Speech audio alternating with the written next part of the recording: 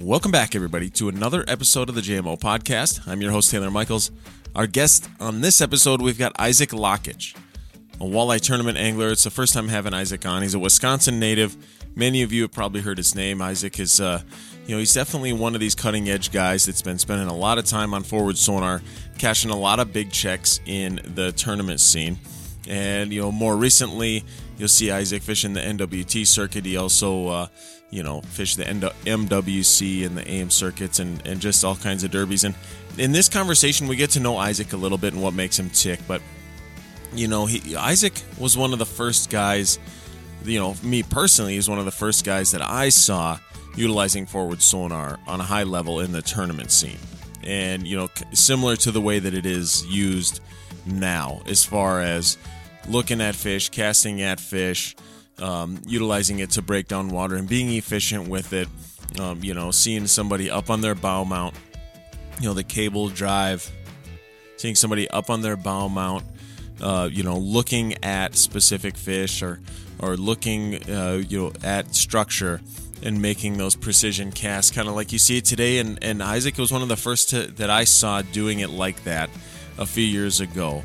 And so I wanted to have Isaac on to have a Forward Sonar conversation and really just go back and try to, depict that timeline or detail the timeline, the series of events that really brought Isaac up and what the big learning experiences were for him, and just some of those memories of, those light bulb moments when he was building his skills and building his confidence in Forward Sonar. And we get a lot of great takeaways in this. And Isaac, he's an ambassador in the industry. He's a young guy, but he's done a whole lot. He's got a lot of great accolades, just because he fishes hard. He puts a lot of time on the water. So his opinions, they may or may not be different than a lot of other people.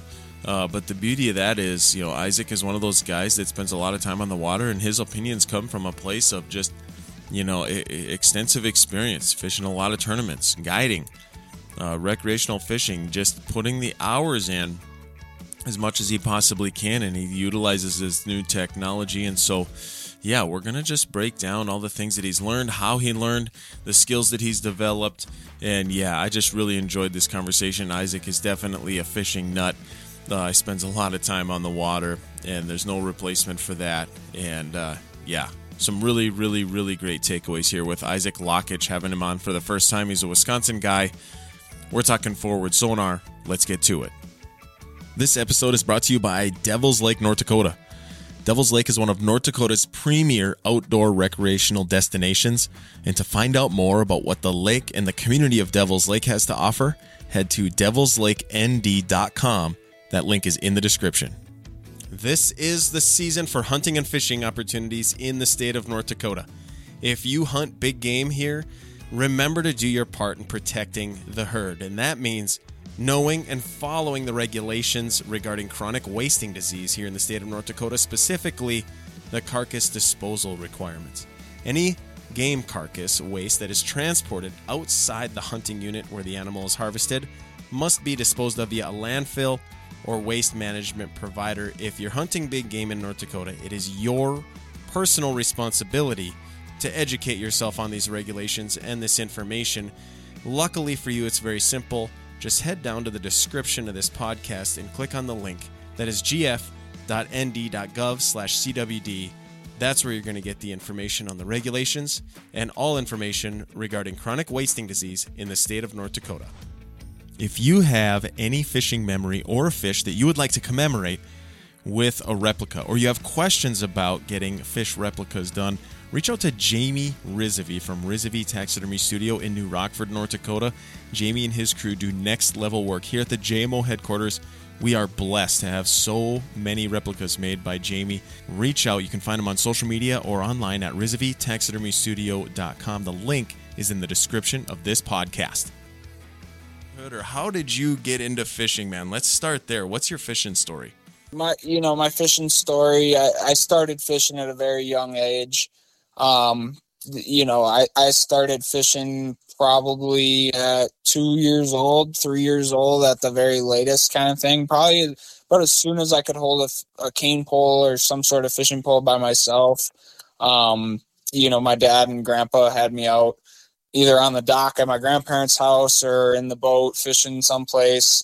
One of the earliest pictures of me participating in some sort of fishing activity was I think 9 months old in my dad's backpack while he was fly fishing in Yellowstone National Park. So like, fishing's been a day one thing for me, no doubt.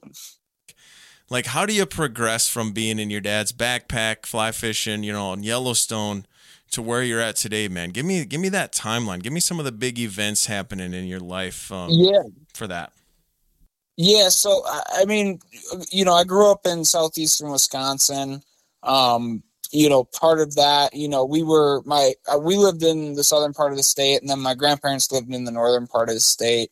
So, growing up through childhood, we were always taking trips up north. And then, my dad and grandpa, their fishing interests definitely centered around walleye. So when we'd go up north, we were always targeting the northern Wisconsin lakes for walleye fishing, basically opening weekend, first weekend in May, first Saturday in May is opening of fishing in Wisconsin. And, that was kind of the traditional thing was, go up there and do that. And even prior to that, like, the more traditional side of walleye fishing in Wisconsin is spring river fishing on, the Wolf River system, or the, Fox River leading into Green Bay. And, kind of cut my teeth probably. Yeah. I bet you, I distinctly remember, walleye fishing with my dad, probably on the boat. Yeah. I was probably 3 or 4. Probably whenever I was out of diapers was probably when my dad would have allowed me to come with. I'm sure he didn't want to deal with that, but like it was a very early start, and then it just generally progressed. As I grew up and went through elementary school, middle school, just taking trips with my family across the country and fishing different places and running around with my bike to farm ponds and just all that stuff. It's always been there. And then it just progressed, more and more as I grew older, where, I got into high school and, we were starting, me and my buddies were, you're starting to get your first boats, your little 12-foot, rowboat or your 14-foot John boat with a mud motor or something on it. And, we're taking them and started kind of fishing, just some local little Tuesday night league stuff, mainly actually for muskies. I kind of, through my life, I've gone through these kicks of like different species that I've really become obsessed with and targeted, for a specific duration of time, whatever that may be. Sometimes it was a year I was obsessed with something. And then, there's times where now, I've been fishing walleyes very regularly for 6-8 years now. But it progressed through these changes of targeting different species and doing all these different little derbies, little bass event here and a muskie event and an ice fishing derby. And it was right around, it would have been like 2015 or 2016. One of my buddies was like, hey, like I'd never fished a walleye tournament specifically. Like there was always like the ice derbies we did always had like a walleye category, but we never really caught them through the ice or targeted them necessarily. So like we ended up, in 15 or 16, my buddy asked me like, hey, like wanted to do a walleye event. I was like, sure. So we did one, and it was some little bar league tournament on Winnebago, and we took like a top, I don't know, 15 out of 25 boats or something. We were all stoked about it. So then we did another one, and that one we actually did pretty good. Out of 20 boats, I think we took 4th place. So then like 2 weeks from there's one of the biggest tournaments in Wisconsin is Battle on Bago. And it's right around 360 boats that fish it on Father's Day weekend every year. And we got into it, me and my buddy, and we went and we fished, and, we took like 100th out of 360 boats. So, like, we had this little bit of not momentum, but just a little bit of success in our first year, what we viewed as success. And from there, it's kind of just all history. The next year, that fall, I purchased a better sized boat, a 18-foot walleye boat, and I was like, I'm going to start fishing tournaments maybe a little bit more seriously. So it would have been 16 when I first started walleye tournaments, because then 2017 was the first year that I fished tournaments out of my own boat. I fished the AIM series and, kind of had some decent success there. And from there, it's kind of all history. The following year, 2018, went and did the Master Walleye Circuit with a good buddy of mine, Max, and we ended up, taking team of the year in the first year traveling, the country, and went back to back in 19, and then, 20 fished a bunch of different stuff and had success. And then 21, I had an angler of the year. And then, from there, it's just, now it's my full-time gig. I went full-time fishing, as a living in 2021, and I kind of really have never looked back. Forward Sonar in your tournament career since it came out, you were one of the first guys that I saw, and that's just me, just being a fan of high level tournaments, but you were one of the first guys that I saw utilizing it super effectively. Like you were dissecting, you were, just sniping fish. You were casting at individual fish and doing it with a camera on you. You were like the first guy that I saw doing it. So my question is, where do we start with this? Tell me, going back to the stories along the same lines you were just telling, but talk to me about it in a sense of Forward Sonar, your fishing career with Forward Sonar. I want to hear what was your first introduction to it? What were those conversations like? What year was it? Like what was some of the first fishing? Like, start me at the beginning. I really want to hear your fishing stories as it pertains to Forward Sonar.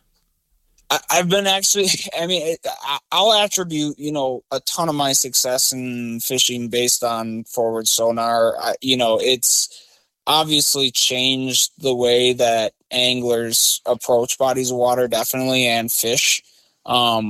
It's kind of been the hot topic over the last couple months, from the Elite Series to the National Walleye Tour, this forward facing sonar and like what's too far and what's not. And, I come from the very beginning of it. 2018 was the first time I touched like a live sonar unit.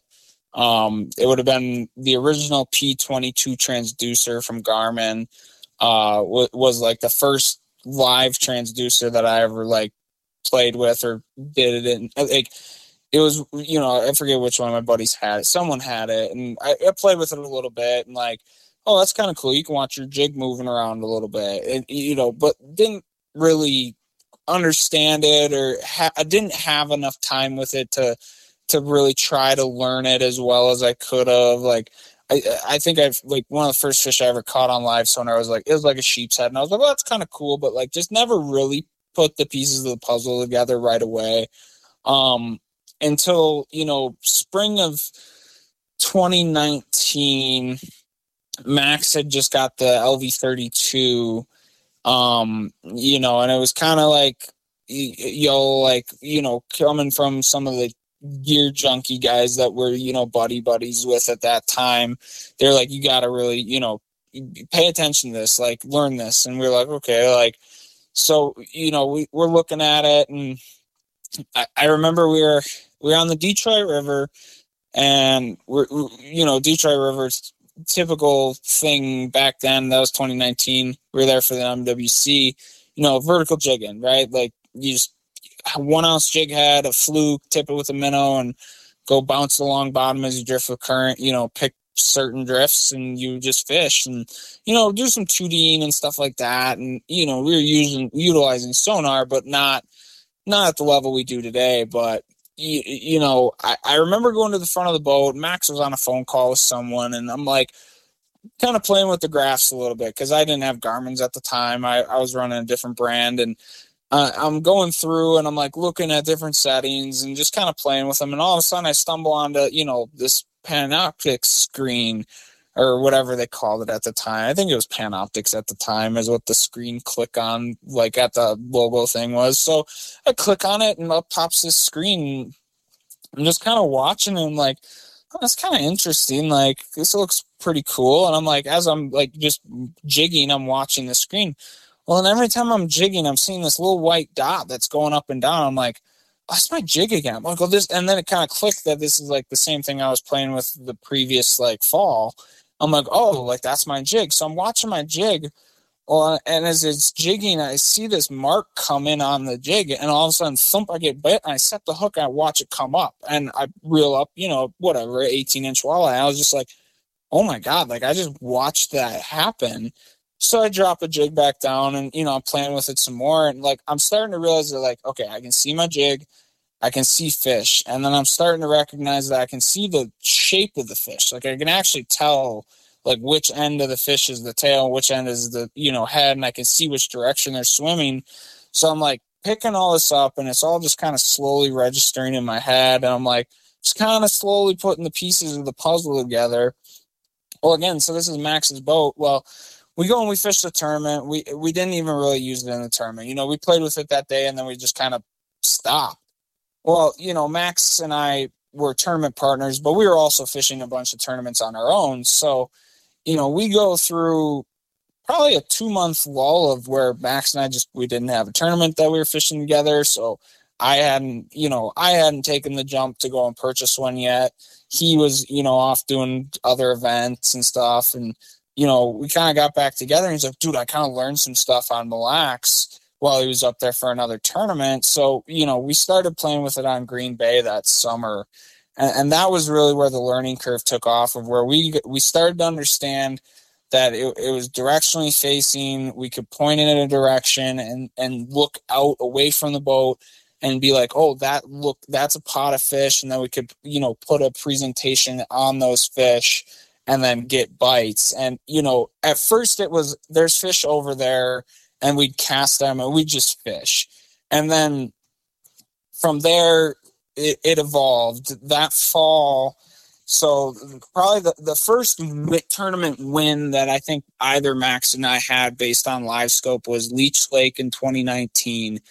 And we were targeting suspended fish in like 12 to 15 feet of water that were targeting bait balls and like groups of shiners. And we were actually like at that point of the year, I had a unit now too. So like we were both getting really good at it, and we were getting to the point where we could cast, watch our jig sink, and then watch a fish react, and then actually start to like change our cadences and stuff in order to like meet the fish's behavioral, aspects of the moment. Right. Cause like every time you fish with live sonar, like no two fish act the same. They always are doing something different. It's not just like, there's not a blanket, you cast at a fish, you jig it 3 times and they hit it. You know what I mean? Like every fish reacts differently. They chase differently. They, some fish are going to be really aggressive. Some fish are going to be really neutral. Like, so we had slowly started learning that. And then, since then it's just been a progression of, okay, what types of situations can we use this in? Where can we use it? How can we utilize it? In rivers, how do we utilize it in reservoirs? Like, so, we've taken all this knowledge from guys that have been fishing, I'll throw a ton of credit towards, the older guys in the older generation, because I paid attention to them. And I took all the articles and the stuff that those guys have been writing about for 20, 30, 40 years. And I ingested all that information. And then now I had a tool at my disposal that I could go and really know in real time whether or not there were fish in those areas. So it's just made, the average angler today is, I would say, 10 times better than they were, honestly, just 10 years ago. Like your average angler, because at this point, honestly, your average angler still, even if they don't have live, is utilizing side imaging. They're utilizing down imaging. They're utilizing their 2D. Like all of us as anglers are so much more efficient at catching fish than we were, in the not so distant past. And it's just this progression, right? Like it's this evolution of the fishing world. And, you know, I was just very fortunate to be like, as I got into fishing, you know, technology was increasing at a rate that like I've been able to grow with it very rapidly. And it's benefited me, you know, tremendously over the years. You know, I've got, at this point in my career, I think I've got 5 wins on the professional side of things. And then I honestly couldn't even tell you how many top 10s. It's probably closing in on 30 or 40, somewhere in there. So it's been just you know, a banner 5-6 years of just going out and, you know, the biggest part is just having fun. You know, you gotta enjoy being out there. You gotta really truly love doing it, and you gotta want to learn, right? Like, you gotta want to learn the new technology. You gotta want to learn how to become a better angler. And, you know, in the world that we live in right now, you know, live scope's just part of that, right?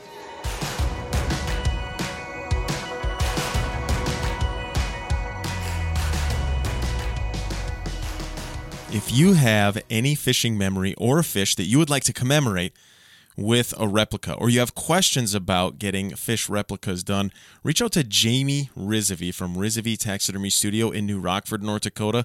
Jamie and his crew do next level work here at the JMO headquarters. We are blessed to have so many replicas made by Jamie. Reach out. You can find him on social media or online at RizavyTaxidermyStudio.com. The link is in the description of this podcast. Now, Devil's Lake, North Dakota is one of North Dakota's premier outdoor recreational destinations. We talk about the fishing all the time on this show, but to find out what the lake and the community has to offer, which is way more than we ever talk about on this show, you can head to devilslakend.com and get all that. We're talking about the lodging and restaurant options and just the lay of the land and everything going on in the community. There's all kinds of stuff all summer long going on in and around the community of Devil's Lake. Also, our favorite, the fishing tab. It's going to give you real-time fishing reports, directions to fish cleaning stations and boat landings and shore fishing piers, which are awesome, by the way. Also, it's going to give you a list of options for boat rentals or guide services and bait shops. Everything that you need to plan your next adventure in Devil's Lake is at devilslakend.com. That link is in the description of this podcast. This is the season for hunting and fishing opportunities in the state of North Dakota. If you hunt big game here, remember to do your part in protecting the herd. And that means knowing and following the regulations regarding chronic wasting disease here in the state of North Dakota, specifically the carcass disposal requirements.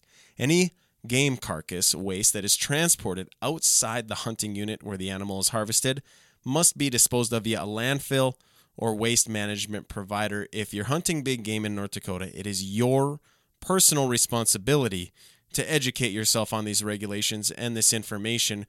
Luckily for you, it's very simple. Just head down to the description of this podcast and click on the link. That is gf.nd.gov/CWD. That's where you're going to get the information on the regulations and all information regarding chronic wasting disease in the state of North Dakota.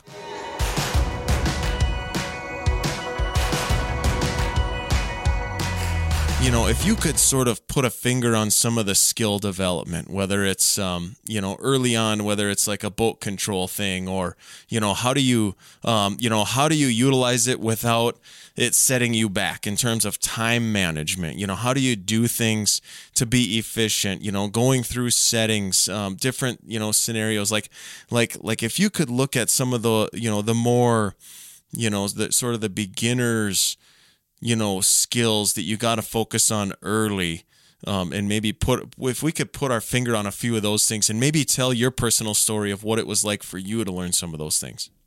I have my base level settings that I run. I'll just tell everyone for I know it off the top of my head. So for Garmin, like I run my noise reject on high. I run my TVG off. I run my ghost tree off. I run my color gain setting at between 70 and 80%. I run my gain somewhere between 65 and 80%, depending normally just on water depth or water clarity. And then other than that, my forward range and my depth range are really the only two things I play with very much. And that's going to be kind of just based off of what type of structure am I fishing? Basin fishing, you can get away with, you're fishing 20 feet of water, you can get away with looking a little bit further away from the boat. When you're fishing weed beds, you got to definitely look closer because you want to kind of expand the screen. You know what I mean? Like there's going to be so much more detail in the screen of the weeds itself that seeing fish tucked in them. Like you're going to want to kind of shrink your range in order to grow the size of what you're trying to look at on the screen. So like, just that base level stuff, right? Like that's important to kind of just understand. You can get a ton of information from a ton of different sources online, YouTube, Facebook, Instagram, whatever. Like go learn that stuff. And then once that's kind of like taken care of, like that stuff is like so back burner for me. Like that's not what's going to make the big difference. Right. Like, so there's two main ways to run a live scope, right? Like, or live sonar. I mean, I'm going to say live scope because I'm a guy. Yeah, that's fine. Yeah, that's fine. I think everybody will be able to put those pieces together, whatever they got. Yeah. Yeah. So there's two ways to run live imaging, live scope, whatever. You're either running it off a pole mount or you're running off of cable-driven trolling motor, right? Those are the only two ways, in my opinion, that you can run it. Now, you can run it on an electric-driven trolling motor. I would not recommend it. If you're running some sort of electric drive, I would just put it on a pole and not waste your time. Other like the trolling motor aspect, like if you're doing that route, it has to be a cable-driven, foot pedal trolling motor. If you're going to do anything else, it's basically you're going to run a pole mount. There's a million different options out there. I don't really have a preference. I mean, each one kind of has their, time and place, and, I've used all sorts of them. So, I don't really have like a specific one that I would recommend to anyone. But, find one that works for you, for the situation, for your boat, that kind of thing, for the pole mount. So I personally run mine off of the trolling motor. Number one reason is it's hands-free. When I'm running a foot pedal, I have two hands to fish. That gives me, full control over my rod and reel at all times. Now, that works great for fishing lakes and reservoirs and places without a lot of current. There's times where I really wish I had a pole mount when I'm river fishing, where I would like to be, upriver of some sort of structure, spot locked, and then I'd be able to look back down. So there's certain situation and aspects where our pole mount actually does have the advantage over like a trolling motor mounted live imaging system. So, it's kind of how do you fish, right? Like if you're the type of guy that you spend most of your day fishing, you're either at your console or in the back of the boat, a pole mount is probably going to benefit you the best, right? Like that's going to just fit into your style of fishing and stuff like that. See, me personally growing up and everything, like I was always the front of the boat kid. Like I was always the kid up in the front of the boat, lures all over the place, search baiting, right? Like I was always throwing a stick bait or throwing a crankbait or throwing a blade bait or throwing a jig and a plastic and trying to, cover water. So like for me, I like it on my trolling motor because that's kind of just my wheelhouse. That's where my office is. And then, the biggest thing for anyone trying to learn it is you got to just go out and do it. Like you got to go out and do it, and you're going to fail. You're going to fall on your face. You're going to miss fish. You're going to make bad casts. But like, the hand-eye coordination is going to be something that is going to just come with time. Being able to look at your trolling motor head, look at your screen, say, okay, that fish is 60 feet in that direction, and then make an accurate cast directly to 60 feet. That's not something that's going to happen overnight for anyone. Obviously, there's certain people who, their hand-eye coordination is just a little bit better, so they pick it up a little bit quicker. So there are people that really need to work on it. It takes them some time to do it. So, the best part of, the best thing you can do for yourself to try to get better at using anything or doing anything is you just got to do it more, right? It's, the old rule of 10,000, right? You can't consider yourself a master of anything until you've done something for 10,000 hours. Well, I'm one of the first guys that has had live scope, and I probably haven't even touched that mark yet. So like there's a lot of people that I book a ton of guide trips every year, specifically around teaching guys how to run their electronics and how to run specifically live scope. And with doing that, I still haven't gotten to that 10,000 hour mark of using that stuff. So, and to say, that the average guy is going to hit 10,000 hours, that's a bold statement, but it's still like, my point is you got to put the time in, right? You got to put the time in and just, be willing to have days that aren't going to go well. You're going to fail. You're going to have times where it's frustrating. It's not working the way you want it to work, or you're just not seeing fish. Well, that's part of fishing. Like everyone talks about live scope like it's this see all cheat code where you're going to just go out and catch them every single time you go out. And granted, yes, I think it has increased, like as a general, rule. Like I think it has increased my catch rate, over when I didn't have live scope, pre live scope to now. Like I truly believe, I catch more fish now. Part of that also is me progressing just as maturity as an angler too, getting better and understanding fish better and stuff like that. But like, it's not going to put them in the boat. You still have to you have to come up with the right tactic and the right, presentation for that day on the water. And that can change throughout a day. It's not a given cheat code to just, walk away with it kind of thing. It's a tool, it's up to us as anglers to utilize it correctly. I think, over the last couple of years, and I'm kind of just running down a rabbit hole right now, but like, it's good. I like it. Over the last couple of years, we've seen this big pushback against live scope and guys that are, worried about it, affecting fisheries and affecting fish and stuff like that. And I'll be 100% honest with you guys, like, and this goes out to everyone that's listening and going to listen to this, and you as well. Like, it truly has changed fish behavior. It has changed how fish react to boats and trolling motor noise. And that's okay. People want to act like that's a bad thing. It's not. If the fish's behavior changes, that's fine, as long as the fish are still there. So my thing would be, for everyone that's talking about, live scope versus no live scope, the best thing that we can do for it is to teach and practice conservation and selective harvest so that we still have the fish there. Just because they get tougher to fish, that's inevitable. There's more people fishing over the last 3 to 5 years than there probably really has been in the last 40 years. Pressure on fish has increased regardless of the electronics we're using. It's our job as a community of anglers, because that's what we're supposed to be, as a community.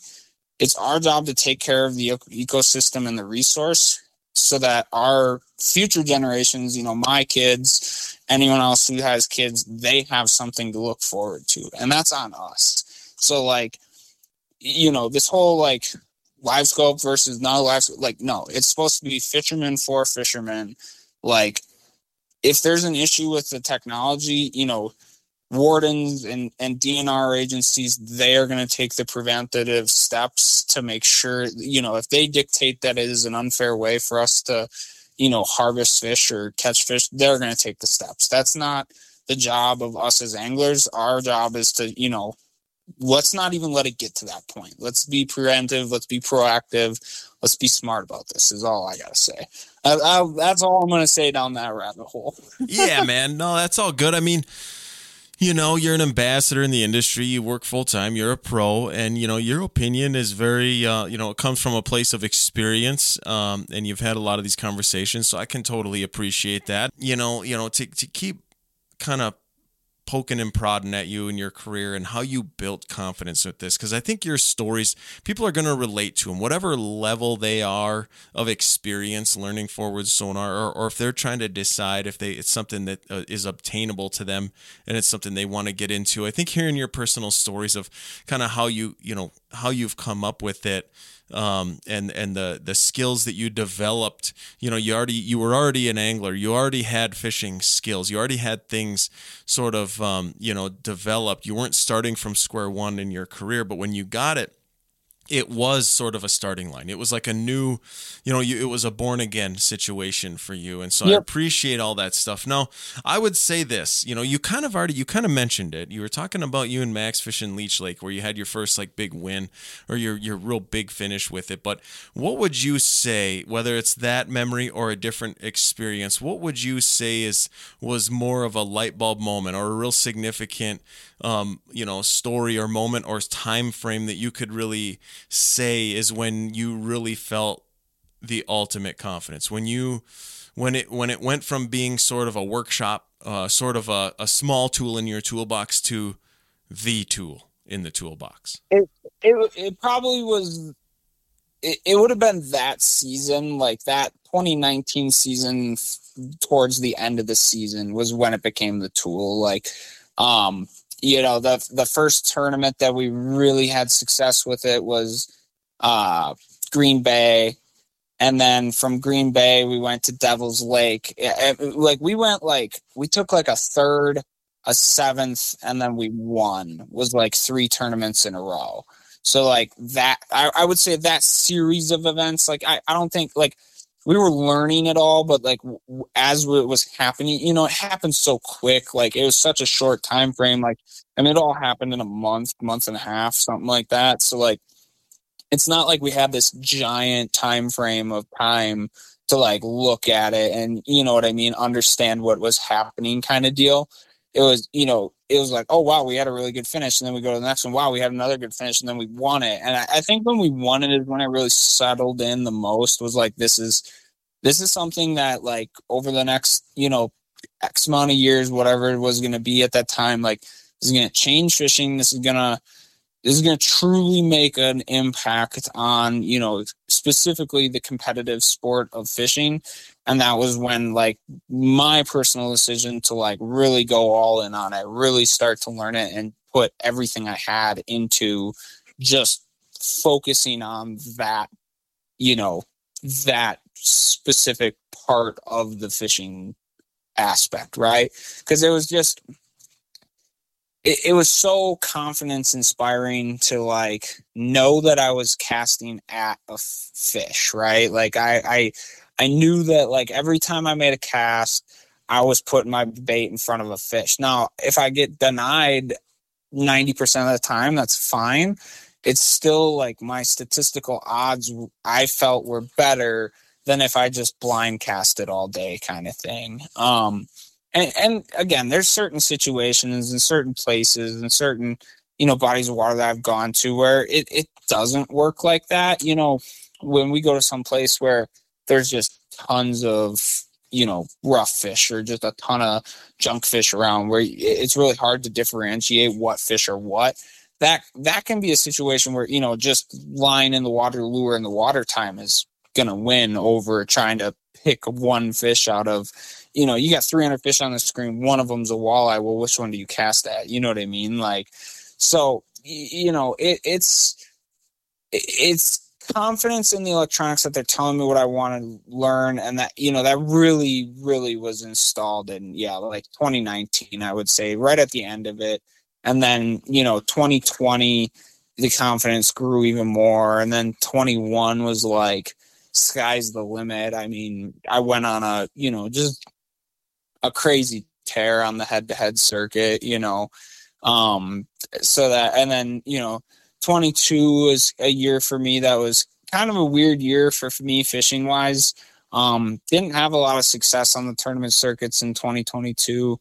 Was kind of just going through some personal things. I lost a really good buddy of mine that was, traveling with us for a couple years. Mike Hansen passed away, and that kind of messed with me a little bit. So 22, I was kind of just out of it. And then, this year I kind of, started off a little slow and then kind of found my rhythm towards the end of the summer and finished out strong. But, it's confidence in fishing is just a huge thing in general. Like, everyone has their confidence lure. Everyone has their confidence spot on their home body of water. Like it is such an important factor, especially in the professional side of things and the tournament side of things. Like you got to be confident going into an event or else, the issue is you're going up against, probably 100 other guys where, most of them are feeling pretty confident going into it. They're feeling good about their day, or they hope, they're hoping they will be by the end of practice. So, confidence with what you're using just comes from time using it. Again, kind of circle back, like time on the water to utilize your stuff to get the confidence in it that for example, with electronics, what you're looking at, or when it comes to, bait selection and choices like that, you're confident that, I got this, paddle tail on that I'm, a fan of in this certain color. And I know that if I cast it long enough in this spot or at enough fish marks that I see on my live imaging, like I'm going to catch a fish. That's just kind of the gist of fishing, right? Like, the split second you start losing confidence is when you got to start changing stuff a little bit, try to rebuild it kind of deal.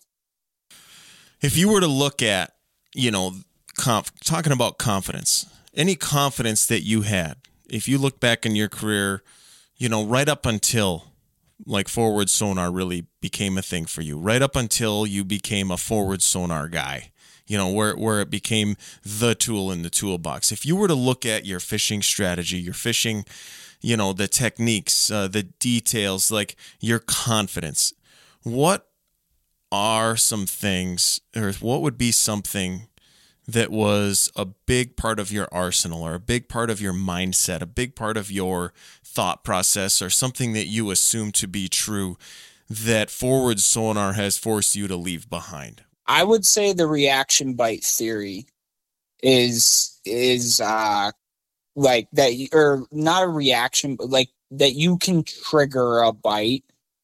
I think that theory has been left behind for me. I believe that there are active fish and inactive fish, and active fish are going to eat almost all the time, regardless of what you put in front of them.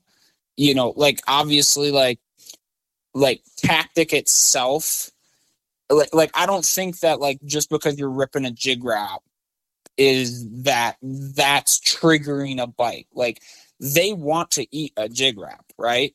And like when you're on a good jig wrap bite, the fish are just active and they're eating the jig wrap. But like if you go and you find fish that are inactive, like truly inactive, I don't care how many times you put a bait in front of them, I don't care how many times you change baits, you are not going to catch those fish. Like if fish are not hungry and willing to fire, I don't care what you think you're going to do or what you're going to try to do, like you are not going to get them to eat. Like prime example from that would be like we went to McConaughey in Nebraska with Head to Head, and we were ripping jigging spoons, right? Like big slab spoons, 1 ounces in like 30 to 40 feet of water. And, a spoon like rip jigging like that would be probably considered, a reaction type lure, right? Oh, yeah. Well, I was sitting over the top of 1,000 fish for 5 hours, 2 days in a row, and I caught 3. Like, it was not I'm trying, like it didn't matter what I put down there. I could try a jig wrap, didn't matter. Could try a spoon, didn't matter. They just didn't want to eat. They were eating at night. They were eating, super late in the day or super early in the morning, outside of tournament hours. Like during tournament hours, those fish did not want to eat. It did not matter what I did not matter the presentation I gave them. I was only going to get a bite every now and then because one fish out of 150 or 200 at a time would be just so happen to be active, and I'd catch that fish. So like this theory of like you can trigger inactive fish to bite is that is such a fallacy, and I that is dead and gone to me. Like to me, it's all about now. Like when it comes to live imaging, like for me, it's a stats game. If you're going to put your bait in front of 200 fish in a day, I want to put my bait in front of 400. If you're going to put your bait in front of 300, I'm going to put it in front of 600. Like, right? Like I'm going to try to be more efficient, more effective, and cover more water and get in front of more fish. Now that doesn't always, that's circumstantial. Like in terms of like certain bodies of water, you can do that, but there's obviously other places that like, that's not a thing. If you're fishing for sure, if you're fishing for 5 bites in a day and you're only going to see 5 marks that you want to catch, you're not going to be doing that. Like, but like, Green Bay, for example, like we have, schools of 20, 30 fish that are all 26 inches or better. Like for when I'm fishing back home on Green Bay, for me, when I'm tournament fishing, it's all about, I want to put my bait in front of more fish because that's more opportunities for an active fish to be there and I can catch it. So that's a general rule of thumb. I would say that's a better rule for like an everything counts tournament, like head to head. The Big Five tournament style, that's a little different because sometimes there's times where you do have to just sit in a spot and there's only a dozen of them in there, that area, there's only 10 or 12 of them, and you're going to just rotate through that 10 or 12 and hope that 5 of them get active at some point. You know what I mean? So yeah, because it's all about the right fish. It's all about the right fish in that scenario. Activity I guess my whole point of the situation is, again, to just kind of circle back, you're not going to, by doing a certain jigging cadence or something like that, are not going to take an inactive fish and make it into an active fish. A fish, I think, goes through activity levels that change throughout a day, right? We call them bite windows. You get a bite window in the morning, you get a midday bite window in an evening. Like, that's pretty typical for walleye fishing. You'll get a pretty solid morning bite, might be an hour, might be 3 hours. You get a quick usual middle of the day, somewhere right around lunchtime, you'll get a half hour or 45-minute window. And then the evening bite can be, sometimes the evening bite will start at 3 o'clock. Sometimes the evening bite won't start till 15 minutes before dark, so, activity levels of fish dictate when you're going to catch the most fish, not, presentation and triggering bites would be kind of, to circle back and answer the question. That would be my opinion in terms of what I've kind of left in the past. Oh, man, so. I think a lot of people relate to that, and like you said, it's very fishing is so situational and circumstantial. As the anglers, like you just got to find those things that you can relate to. You got to think about your own body of water and think, okay, what's Isaac saying? I don't get over to Wisconsin. Oh, yeah, every day's different. Yeah, totally. Yeah.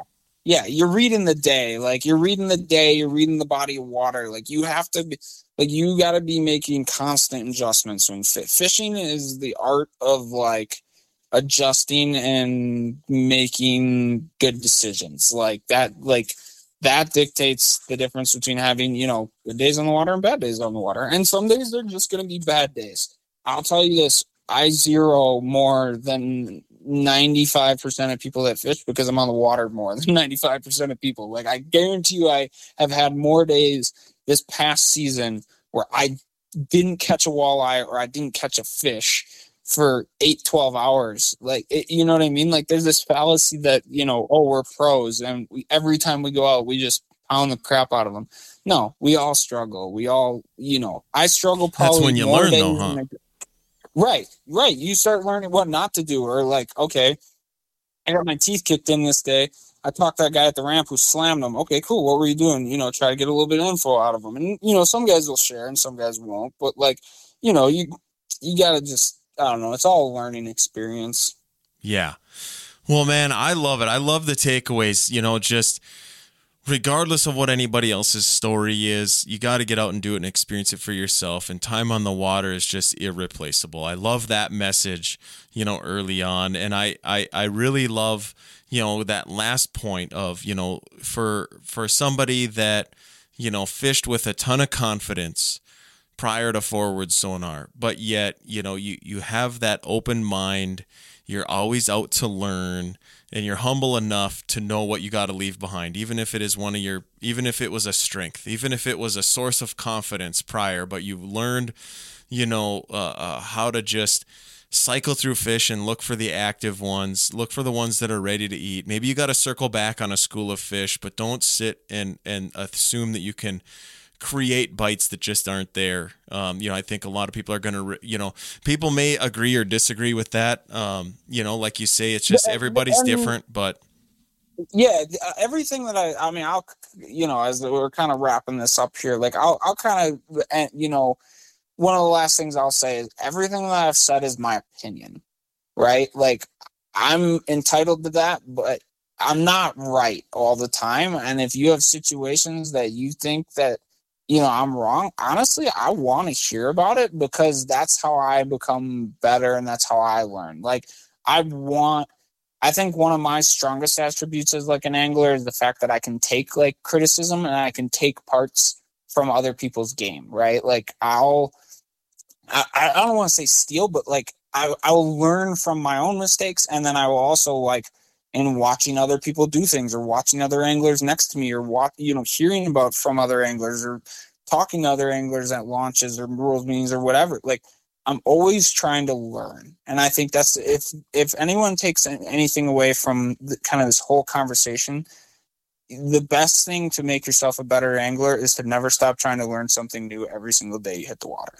Yeah, man. That is the way to truly, like, for the young guys listening that are, hey, I want to maybe start getting into tournaments. That's like number one. Like you have to be trying to learn something every single day and trying to learn something new and pushing limits and pushing boundaries. And you know what I mean? Like you just constantly, if you are constantly chasing that, you're not, I don't chase trophies. I chase, knowledge, and I chase trying to beat the fish every day. You know what I mean? Like I want to, like, my victories for me personally are when I beat the water, not my competitors, kind of deal. Yeah, man. Yeah, man, I love it. I like that stuff. I like paying attention to the tournament world. Again, it's just me repeating myself, but I enjoy watching you guys when you're operating on a high level. It's not something that I don't even know that it really fancies me that much to ever, learn forward sonar to the point where I would, compete with it. I just like fishing and I like learning.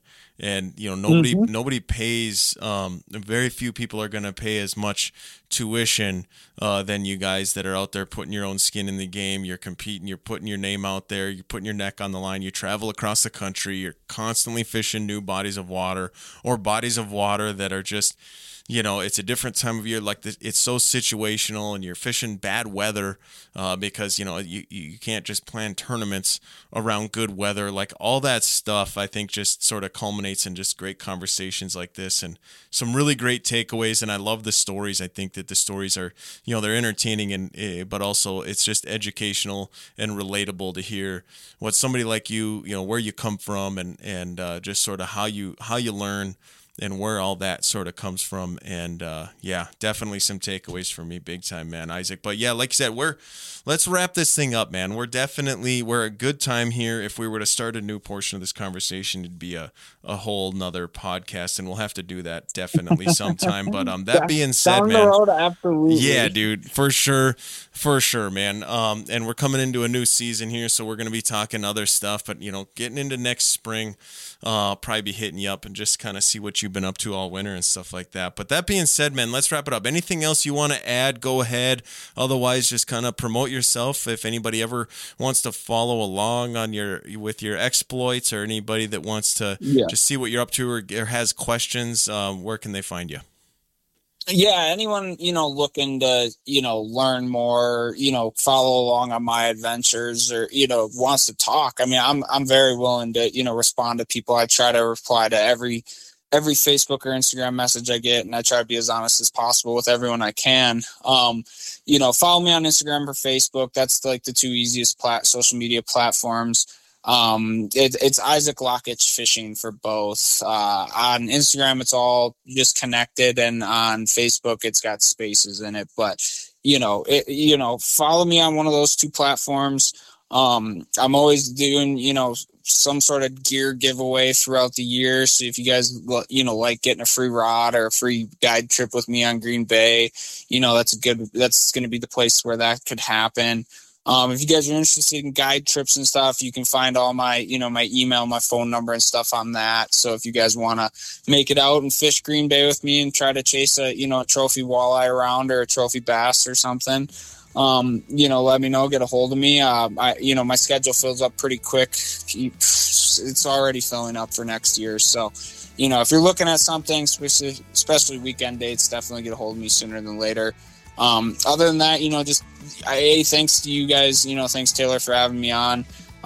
Super, super great time, super fun. I love talking about, fishing. It's a passion of mine. I love doing it. Hope to be doing it for a long time.